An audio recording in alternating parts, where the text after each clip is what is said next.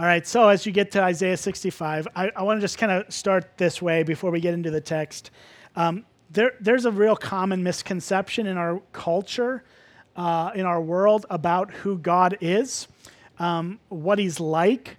And if you ask a typical person what they think of God, if they believe in a God, there's usually one of two extremes that you're going to find that are not really aligned at all with the Bible and what God says about himself in the scriptures. But you're either going to have a cranky old man judgmental kind of view of God, like he's just this old dude that's mad about all the kids, walking on his grass or whatever, and just doesn't want to deal with us, doesn't want to put up with us, doesn't really like us, begrudgingly shows up from time to time to get us to be quiet or whatever. Like that's a view. That's a view that's very common. You see it portrayed that way all the time in the media or movies or whatever. It's just kind of it's a comedic view, but it's one that a lot of people have in their mind of just this, that God's just old, he's mad, he's not a happy God, he doesn't really like people, he just kind of puts up with us. That's one view. The other view is, of course, the other extreme of that, which would be that God just doesn't really care what we do, he's all good with whatever, right? Like there's no consequences for things that we do that are outside of his plan. He doesn't really have a plan. He just wants us to live and do our thing. And so on one hand, you have an extraordinarily judgmental God. On the other hand, you have a non-judgmental God. And the truth is that God is both gracious and just, that he's both a God of love and a God of justice. And what we see in the scriptures is that God, time and time again, being portrayed. Now, here's the thing, though. I don't know I've been in the church world, my whole life, and I have always been more tempted to lean towards a God that is angry and doesn't really want to put up with us, doesn't really like us. That's always been kind of more of the angle that I've been not brought up with in like an intentional way, but just sort of how I've absorbed things. And what's amazing is as you read Isaiah 65, we get a picture of God that is so unlike that. That God is actually not just willing to save us, but that he's actually eager to save us. And I don't know that I've ever really seen God clearly in that light, right? Where we tend to see God as, well, he did save us because he sent Jesus, but that's just because we're a bunch of screw-ups and he just doesn't really, he's got to deal with it. But what Isaiah 65 shows us is a God who's not just willing to send his son into the world, but it was actually eager and just like going all the way in to save us and to help us. And this passage in front of us is actually going to show us 4 ways that God displays his total love for his people. Like love that we don't deserve, that we couldn't earn. And he's just going to show us 4 ways that God does this, displays this for us. So as we get into it, we're going to look at just this chapter. We might bounce a little bit into the New Testament to kind of round some things out, but mainly here. And let's start in verse 1. We'll throw that up on the screen for you if you don't have a Bible. Verse 1, I think, sets the whole stage for this chapter. And look at what it says. This is God speaking here. He says, I was ready to be sought by those who did not ask for me. I was ready to be found by those who did not seek me. I said, here I am, to a nation that was not called by my name. This is an amazing verse because it completely demolishes this idea that God is just this standoffish, uninterested, doesn't have really any love for people, just sort of tolerates us. This whole notion is unbiblical because God says here that he's ready to be sought, to be found by people who don't even want him. Like, God loves his people far more than we love him. And in fact, the Christian message is not about how much we love Jesus.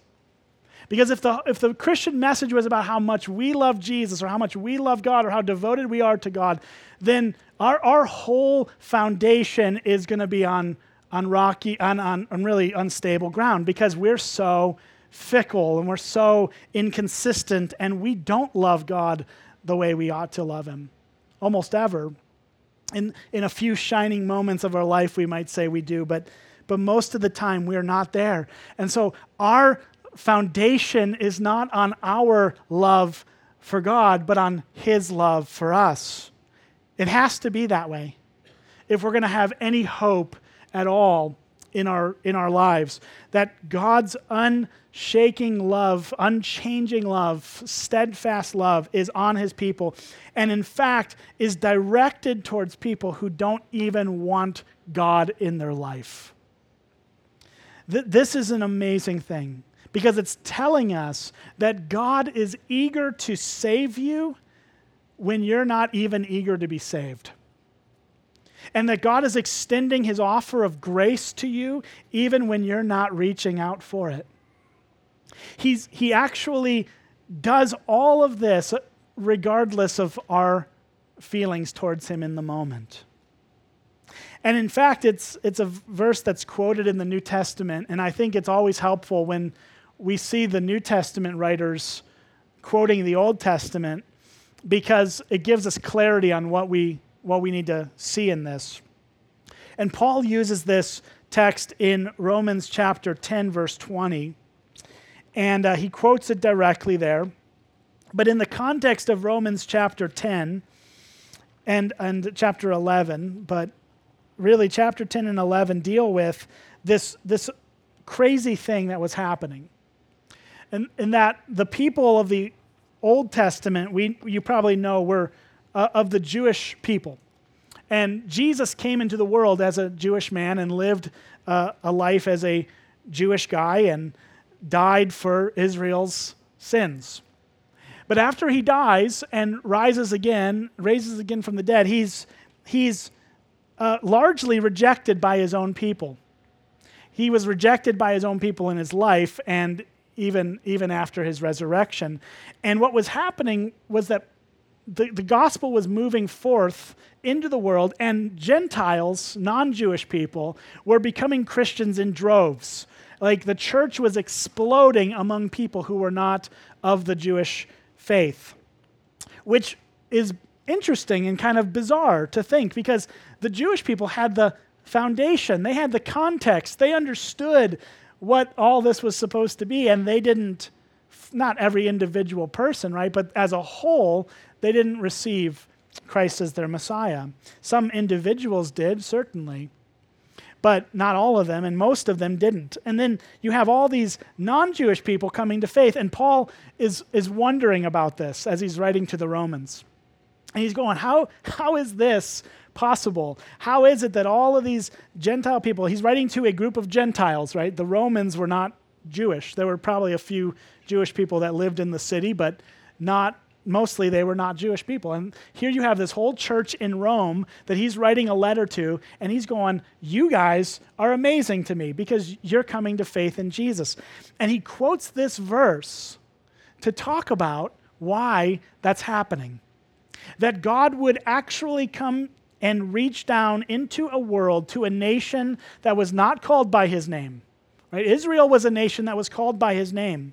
But the nations of the world were not, as at least in the initial time with Abraham and all those other Old Testament people. And here Jesus comes, he dies on the cross, he is raised again from the dead, and then now all these people who are not Jewish are coming to faith in Christ. And Paul is just going, look at this amazing grace that God extends to his people. Look at how gracious God is to be eager to save people who were not even looking for him. These were not people that knew anything about him, but when they heard the message, they received it. And that's just an incredible thing. And it's still true today. It's still true because I'm going to guess most of us in this room are not Jewish. And we're here. We're Christians. We believe in Jesus. At least many of us do, right? And so we have this legacy of God caring for and loving and pursuing us even when we weren't looking to be saved, even when we weren't eager to be saved, even when we weren't asking for his help. He extends it to us. He is this amazing God who comes into our world and offers to us the hope of eternal life. And this is what John, in his gospel, John chapter 1, he talks a little bit about this. I'll just quickly read verse 14. And it says that the word is in this passage is talking about Jesus. So just another kind of nickname or whatever for Jesus. But it says the word became flesh. In other words, he became a human being and dwelt among us. And we have seen his glory, the glory of the only Son, as of the only Son from the Father, full of grace and truth. Jesus is explained here as this God who comes into our world, leaves heaven, enters into earth as a human being, and lives with his people. This is the initiating grace of God for us. And that's the first thing that we see in this passage. The first way that the love of God is on display in Isaiah 65 is that God initiates, he begins a relationship with people who weren't looking for him. He starts this. He begins it. He's the one that says, I want to save you. He does that long before we ever say, I want to be saved. And that's great news. Because if it was left up to us completely on our own, we would never get there. We would never come to a point where we say, you know what, I need someone to save me. But when Jesus initiates it, when he starts that relationship and goes, I'm going to save you, then our hearts are just changed and opened up to who he is. And so in coming down as a human being in the person of Jesus Christ, God shows us the ultimate display of initiating love, that he would come to a people who were not looking for him. And this is an amazing grace that he gives to us. So number one, we see the initiating love of God in this text, that he comes to save people who were not even interested in being saved. That's grace. Because what our hearts most desperately need is to be saved. We might think, and we might be tempted to think that that's an intrusion on our rights and our privacy or whatever, right? We might think, well, what right does God have to invade my life? And we can argue that, but here's the thing. If he didn't invade our lives, then we would never have hope. We would never be redeemed. We would never be made into what we were meant to be. So I'm grateful that God is an intrusive God. I'm grateful for that. Because if he wasn't, if he was standoffish, just sat back and waited for us, man, we'd be stuck.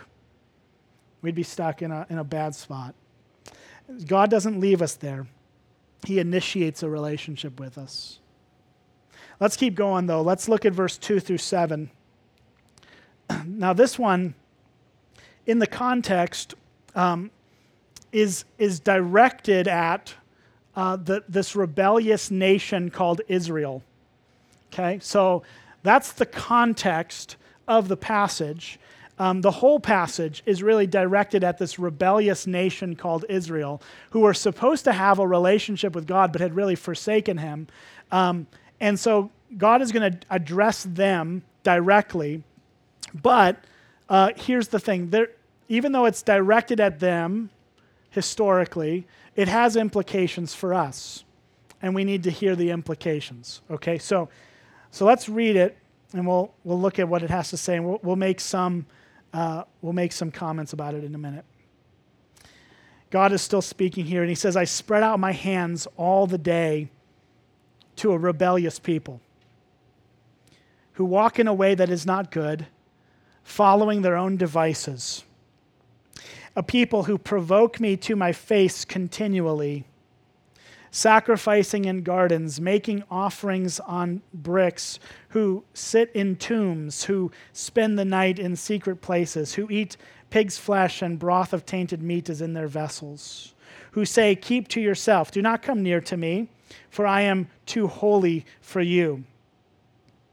These are smoke in my nostrils, a fire that burns all the day. Behold, it is written before me, I will not keep silent, but I will repay.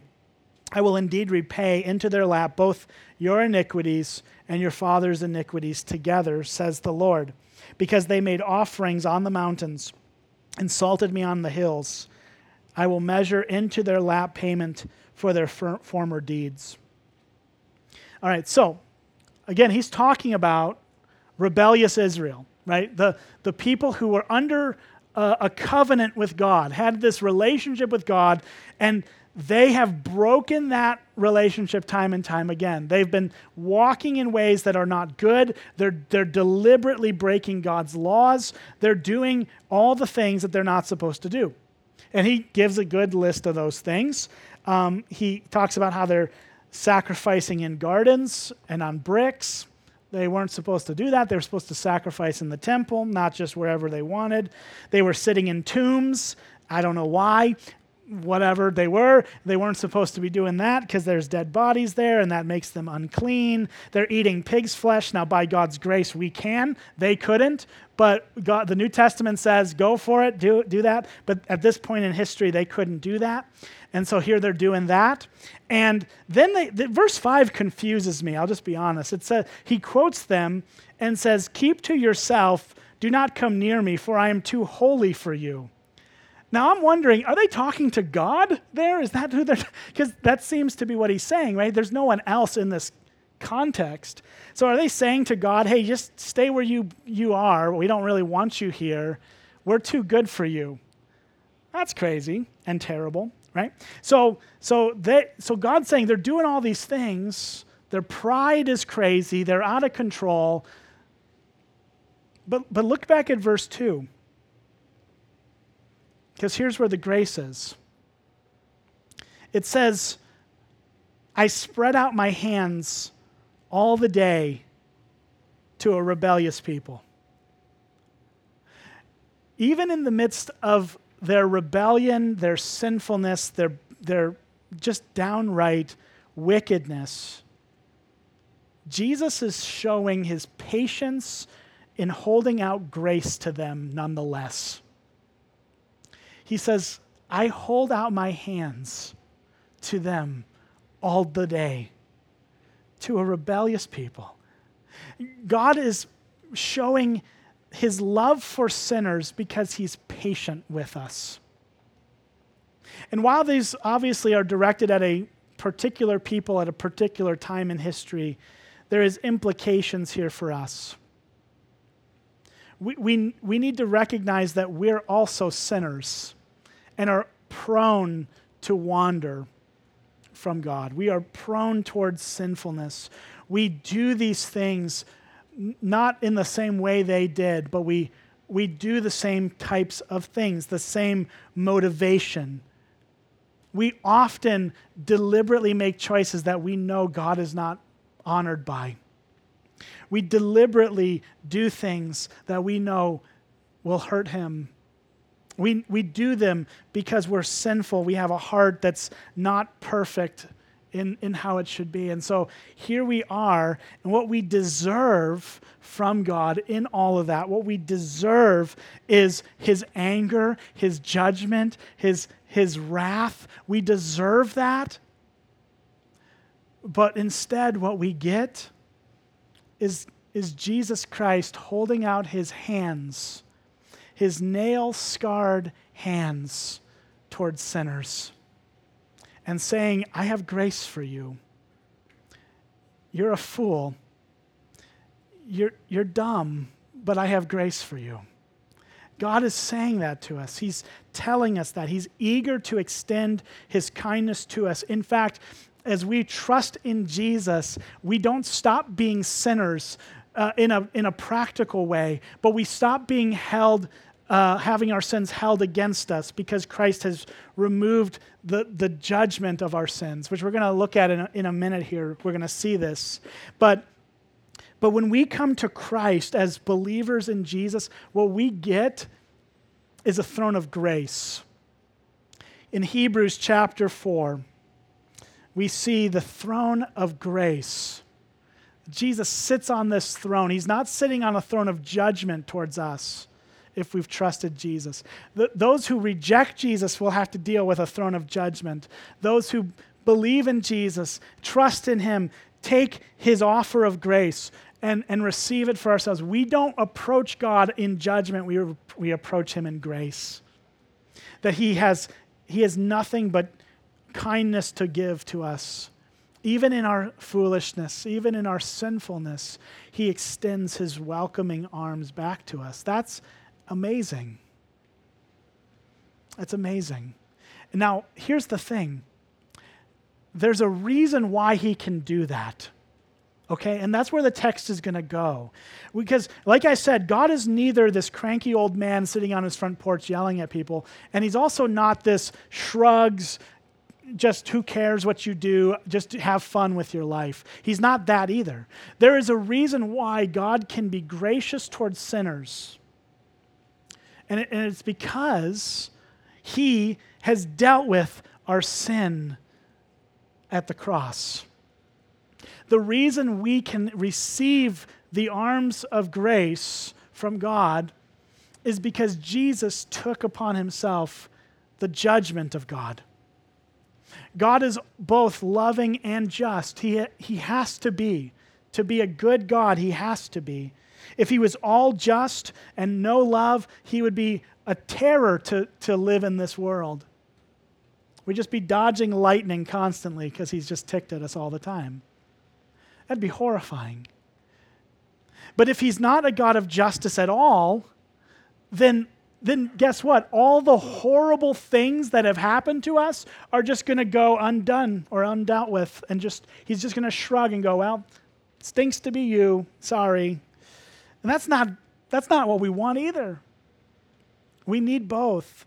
And so here is what's amazing, is we see this judgment, but the gospel tells us that the judgment that God has for sin, he takes himself. Let's read this text. Okay, let's read 8 through 16. So it's a decent chunk here. But we're going to look at these verses, and I hope as we look at them, you're going to see a lot of harsh words, a lot of judgment, a lot of anger, but we got to read it through the right lens. We got to read through the framework of the gospel. If we don't, the Old Testament can be confusing. Okay, we've got to read this through Jesus, and we will, and I'll show you how we do that after we get there. But let's look at verse 8. It says, "Thus says the Lord, as the new wine is found in the cluster, and they say, 'Do not destroy it, for there's a blessing in it,' so I will do for my servant's sake and not destroy them all." So there's an analogy about pulling up some grapes from the vineyard that you would be stomping into wine. But you look at that bunch of grapes, that cluster of grapes, and you go, there's some really disgusting rotten grapes on this thing. And generally what you would do is if the majority of the grapes were bad, you just toss it and go, let's go to the next cluster here and hope those are a little bit better. But what God is saying is, yeah, there's some bad grapes here, and there's also some grapes that can be saved, and I'm going to actually take the time to save the ones that need to be saved. So he says he's not going to destroy them all. Verse 9, he says, "I will bring forth offspring from Jacob, and from Judah possessors of my mountains. My chosen shall possess it. My servants shall dwell there. Sharon shall become a pasture for flocks, the valley of Achor a place for herds to lie down, for my people who have sought me. But you who forsake the Lord, who forget my holy mountain, who set a table for fortune and fill cups of mixed wine for destiny, I will destine you to the sword, and all of you shall bow down to the slaughter. Because when I called, you did not answer. When I spoke, you did not listen. But you did what was evil in my eyes and chose what I did not delight in. Therefore, thus says the Lord God, behold, my servants shall eat, but you shall be hungry. Behold, my servants shall drink, but you shall be thirsty. Behold, my servants shall rejoice, but you shall be put to shame. Behold, my servants shall sing for gladness of heart, but you shall cry out in pain of heart, and you shall wail for breaking of spirit. You shall leave your name to my chosen for a curse, and the Lord God will put you to death. But his servants he will call by another name, so that he who blesses himself in the land shall bless himself by the God of truth. And he who takes an oath in the land shall swear by the God of truth, because the former troubles are forgotten and are hidden from my eyes. Now, this is the part of the passage that starts to get really serious, right? And the first, 8 verses or 7 verses or so have some hope in them, right? And this sounds kind of like, whoa, this is the God that I think of, right? This kind of angry, cranky God who just wants to hurt people or whatever. But here's the thing. What we're seeing in this passage is a picture of heaven and hell. I mean, really, that's what it boils down to. It's heaven and hell. And he goes through this list of his servants will eat, you will be hungry, drink, thirsty, right? Rejoice, put to shame, etc. It just goes on and on. Right? He's talking about the difference between trusting Jesus and experiencing the joy that he has for those who trust in him, and those who reject Jesus and experience the hardship and suffering. So how do we understand this text? If we read it and we go, okay, verse 13 through 14 really are like, that's kind of where he's comparing and contrasting. And he says, here's the servants are going to get this really good thing.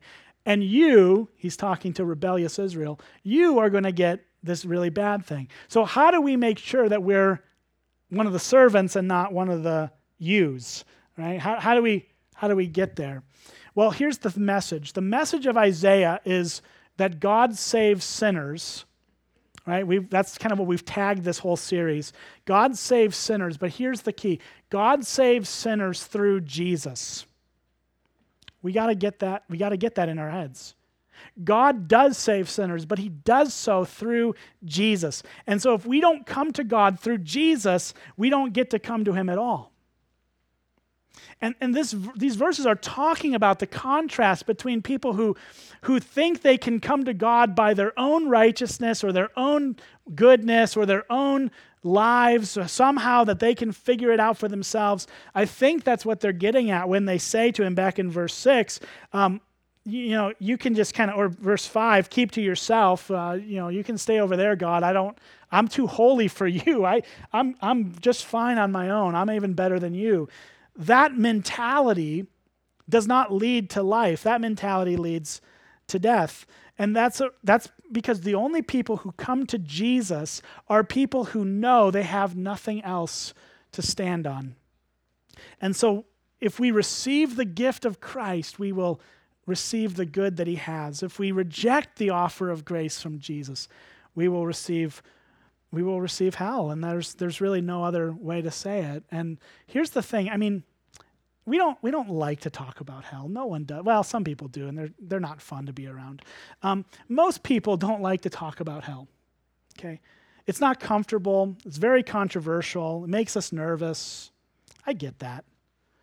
But here's the thing. God is showing us his kindness in giving us this doctrine, this truth, because he says he's showing us what the outcome of our rejection will be. He's not letting us just walk through life blindly thinking that everything's going to be okay. He actually shows us what is to come. And I know, and here's the thing. we think that we think that the doctrine of hell is harsh, because why would God send a nice person to hell, right? Why would God send someone nice who just doesn't believe in Jesus to eternal suffering? Why would he do that if he was a nice God? We have those objections. We hear that a lot. But here's the thing. The Bible doesn't tell us that there are nice people and bad people. The Bible tells us that there are only bad people. And some of those people are saved by Jesus because they come to him. The Bible actually tells us that every one of us deserves to go to hell. I do. I do. I'm not saying that about you and not saying it about me. I deserve hell. I mean, it's an amazing thing to wake up and go, man, I should be in hell right now, and I'm not. That's great. Like, let's be thankful for that, right? We deserve that, but here's what also the gospel tells us. The gospel tells us that Jesus went to hell for us.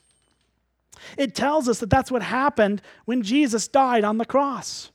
When Jesus died on the cross, that's exactly what happened. And so here's the truth. Every sin and every sinner goes to hell in one of two ways. Either we go personally or we go substitutionally, meaning we either go in our own experience throughout eternity or we go in Christ as he suffered for us on the cross. And that's a better deal, by the way, right? Like, let Jesus go to hell so that you don't have to. That's like a no-brainer. To me, at least. I just think, like, this is the offer that God gives to us. He actually goes through these things. He was hungry and thirsty and was put to shame and cried out for pain of heart and for the breaking of spirit. Jesus dealt with all of these things as he died on the cross. He received upon himself not just the physical sufferings of being tortured and killed on a cross, but he also suffered the spiritual agonies of being separated from God in that moment as he received all of the sins of each person in the world, and God disowned him in that moment and put him to shame and rejected his own son for that moment. That is a horrific thing that Jesus endured, and he did it for you so that you never would have to experience it. This is what the gospel is about, that we deserve judgment, but we don't get it because Jesus took it for us. Giving ourselves to Jesus and having him suffer hell for our sins is what God wants you to do. It's what he wants you to do. This is why the Bible says that God desires that no one should perish, but that all should come to repentance. He's saying he wants every human heart to respond to this invitation of grace and to come to him and let Jesus suffer hell for them so that you don't have to. And here we have to just say this. As we do come to Jesus, as we do that, we are given a promise of a new and beautiful life. And it's described in the next section of this passage. This passage doesn't end on a sad note. It ends on a glorious note. A note that says, if you come to Jesus, this is what is ahead of you. This is what you have to look forward to. You have a home in Christ forever, and we will one day live in it personally and eternally live in it. And look at verse 17 through the end of the chapter. This is where we get this picture of a future hope. Right? So just to recap before we get there here, we've said there are four ways God is going to show us his eagerness to save. The first is that he initiates that relationship with us. Second is that he's patient with us as we struggle with sin. And third is that he suffers hell for us, even though we deserve to suffer ourselves. Now, fourthly, is that Jesus creates a new world for his people. He's creating a new world for us. And we'll see it someday. It's not here yet, but it will be. So, 17. For behold, God says, I create new heavens and a new earth. And the former things shall not be remembered or come to mind. But be glad and rejoice forever in that which I create. For behold, I create Jerusalem to be a joy and her people to be a gladness. Let's stop just for a second here and think about the end of verse 17. It says that the former things, what is that? That's basically everything we're living in now. and everything we've lived in and everything we will live in until we are in the presence of Jesus in this new and glorious home. He says, those things shall not be remembered or come to mind. Think about this for a moment. Every horrible thing you've experienced in your life, and every horrible thing that you know others have experienced in their lives, we won't even remember them. They won't even be like a faint memory. They won't come to mind.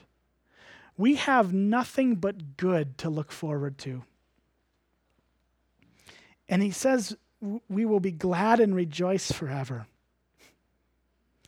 Verse 19, he says, I will rejoice in Jerusalem and be glad in my people.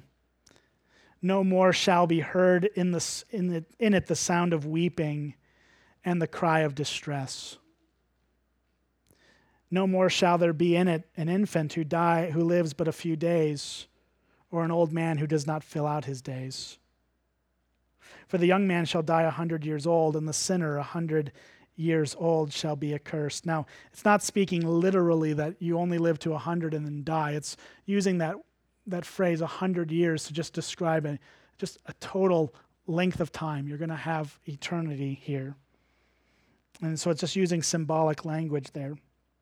It says that they shall build houses and inhabit them. They shall plant vineyards and eat their fruit. They shall not build and another inhabit. They shall not plant and another eat. For like the days of a tree shall be the days of my people, and my chosen shall long enjoy the work of their hands. They shall not labor in vain or bear children for calamity, for they shall be the offspring of the blessed of the Lord, and their descendants with them. Before they call, I will answer. While they are yet speaking, I will hear. The wolf and the lamb shall graze together. The lion shall eat straw like the ox. Again, he's speaking here like everything that's broken in the world is going to be healed. This lamb that would normally be eaten by the wolf is hanging with the wolf. They're friends. That doesn't happen in our world now, right? It's one of those. It's a word picture for us to see this. And it says, the dust shall be the serpent's food. They shall not hurt or destroy in all my holy mountains, says the Lord. So again, here we have this amazing picture that God is not just going to leave us here on our own to fend for ourselves and then we just die and disappear into oblivion. No, we have an eternity in front of us. And if we trust in Jesus and let him take our hell for us, we will never experience bad things ever again. We will only have hope and a future. We will only have good things. That is the hope of the Christian life. Now, we could write this off as just, fairy tales. Hey, it's wishful thinking. What? Okay. And people have to get to a point where they recognize that what God says is true. But God tells us that there is a glorious future for us. I don't think it's a fairy tale. And I don't think most of you do either. It's the hope we have that we can have Jesus here and now, but that we'll have him in perfection someday is a glorious thing. And it's a grace from God. It's undeserved. We don't deserve a new world. We don't deserve to have our future healed. We don't deserve any of it. But we have a God who extends nothing but good to us if we've trusted in Jesus. So I hope you have. I hope you will. I hope that you've experienced the goodness of God in all these things for you. We got to recognize that none of this is possible if it was not for the death of Christ and his resurrection. That Jesus went to the cross to suffer the judgment of sin is what gives him the opportunity to extend a relationship to you today. Have you given your sins to Jesus to pay for at the cross? Have you given your sins to him that you might be healed and have your heart restored to what it ought to be. If you have, today's a day to rejoice in who God is and what he's done for you. And to recognize that you still have work, so do I. We gotta keep growing, right? There's always things to bring to the Lord Jesus. There's always more awareness of our sin. And some of us in this room maybe haven't even done the first step of turning our sins to Jesus. You can do that today. You can do that by just in your own heart asking him to extend the grace he has for you to you, by confessing your need for him, by admitting your sins, by saying, I am a sinner and I need Jesus to save me. And if you tell him that with earnestness and sincerity of heart, he will come and he will help you. He will save you. He will give his Spirit to you that you might live and walk with him. And I hope you do that today. And so with those things in front of us, let me pray for you, pray for me as well, and then we'll sing a few songs together and partake of the Lord's table and give our tithes and offerings if you've come with those. So let's pray. Father, we thank you for your grace to us today. We are just enthralled by it. We're amazed by it. We're grateful for how you've shown us your goodness to us in this passage. And I just pray that the things you've said to us would be true in our hearts, that we would hear it and believe it and respond to it as you would have us respond, Father. We pray, Lord, as we go into a season of singing and remembering you at the table, that our hearts would be drawn freshly to you in your beauty and kindness to us. And we pray that we would respond to you with sincere hearts. And we ask these things in Jesus' name. Amen.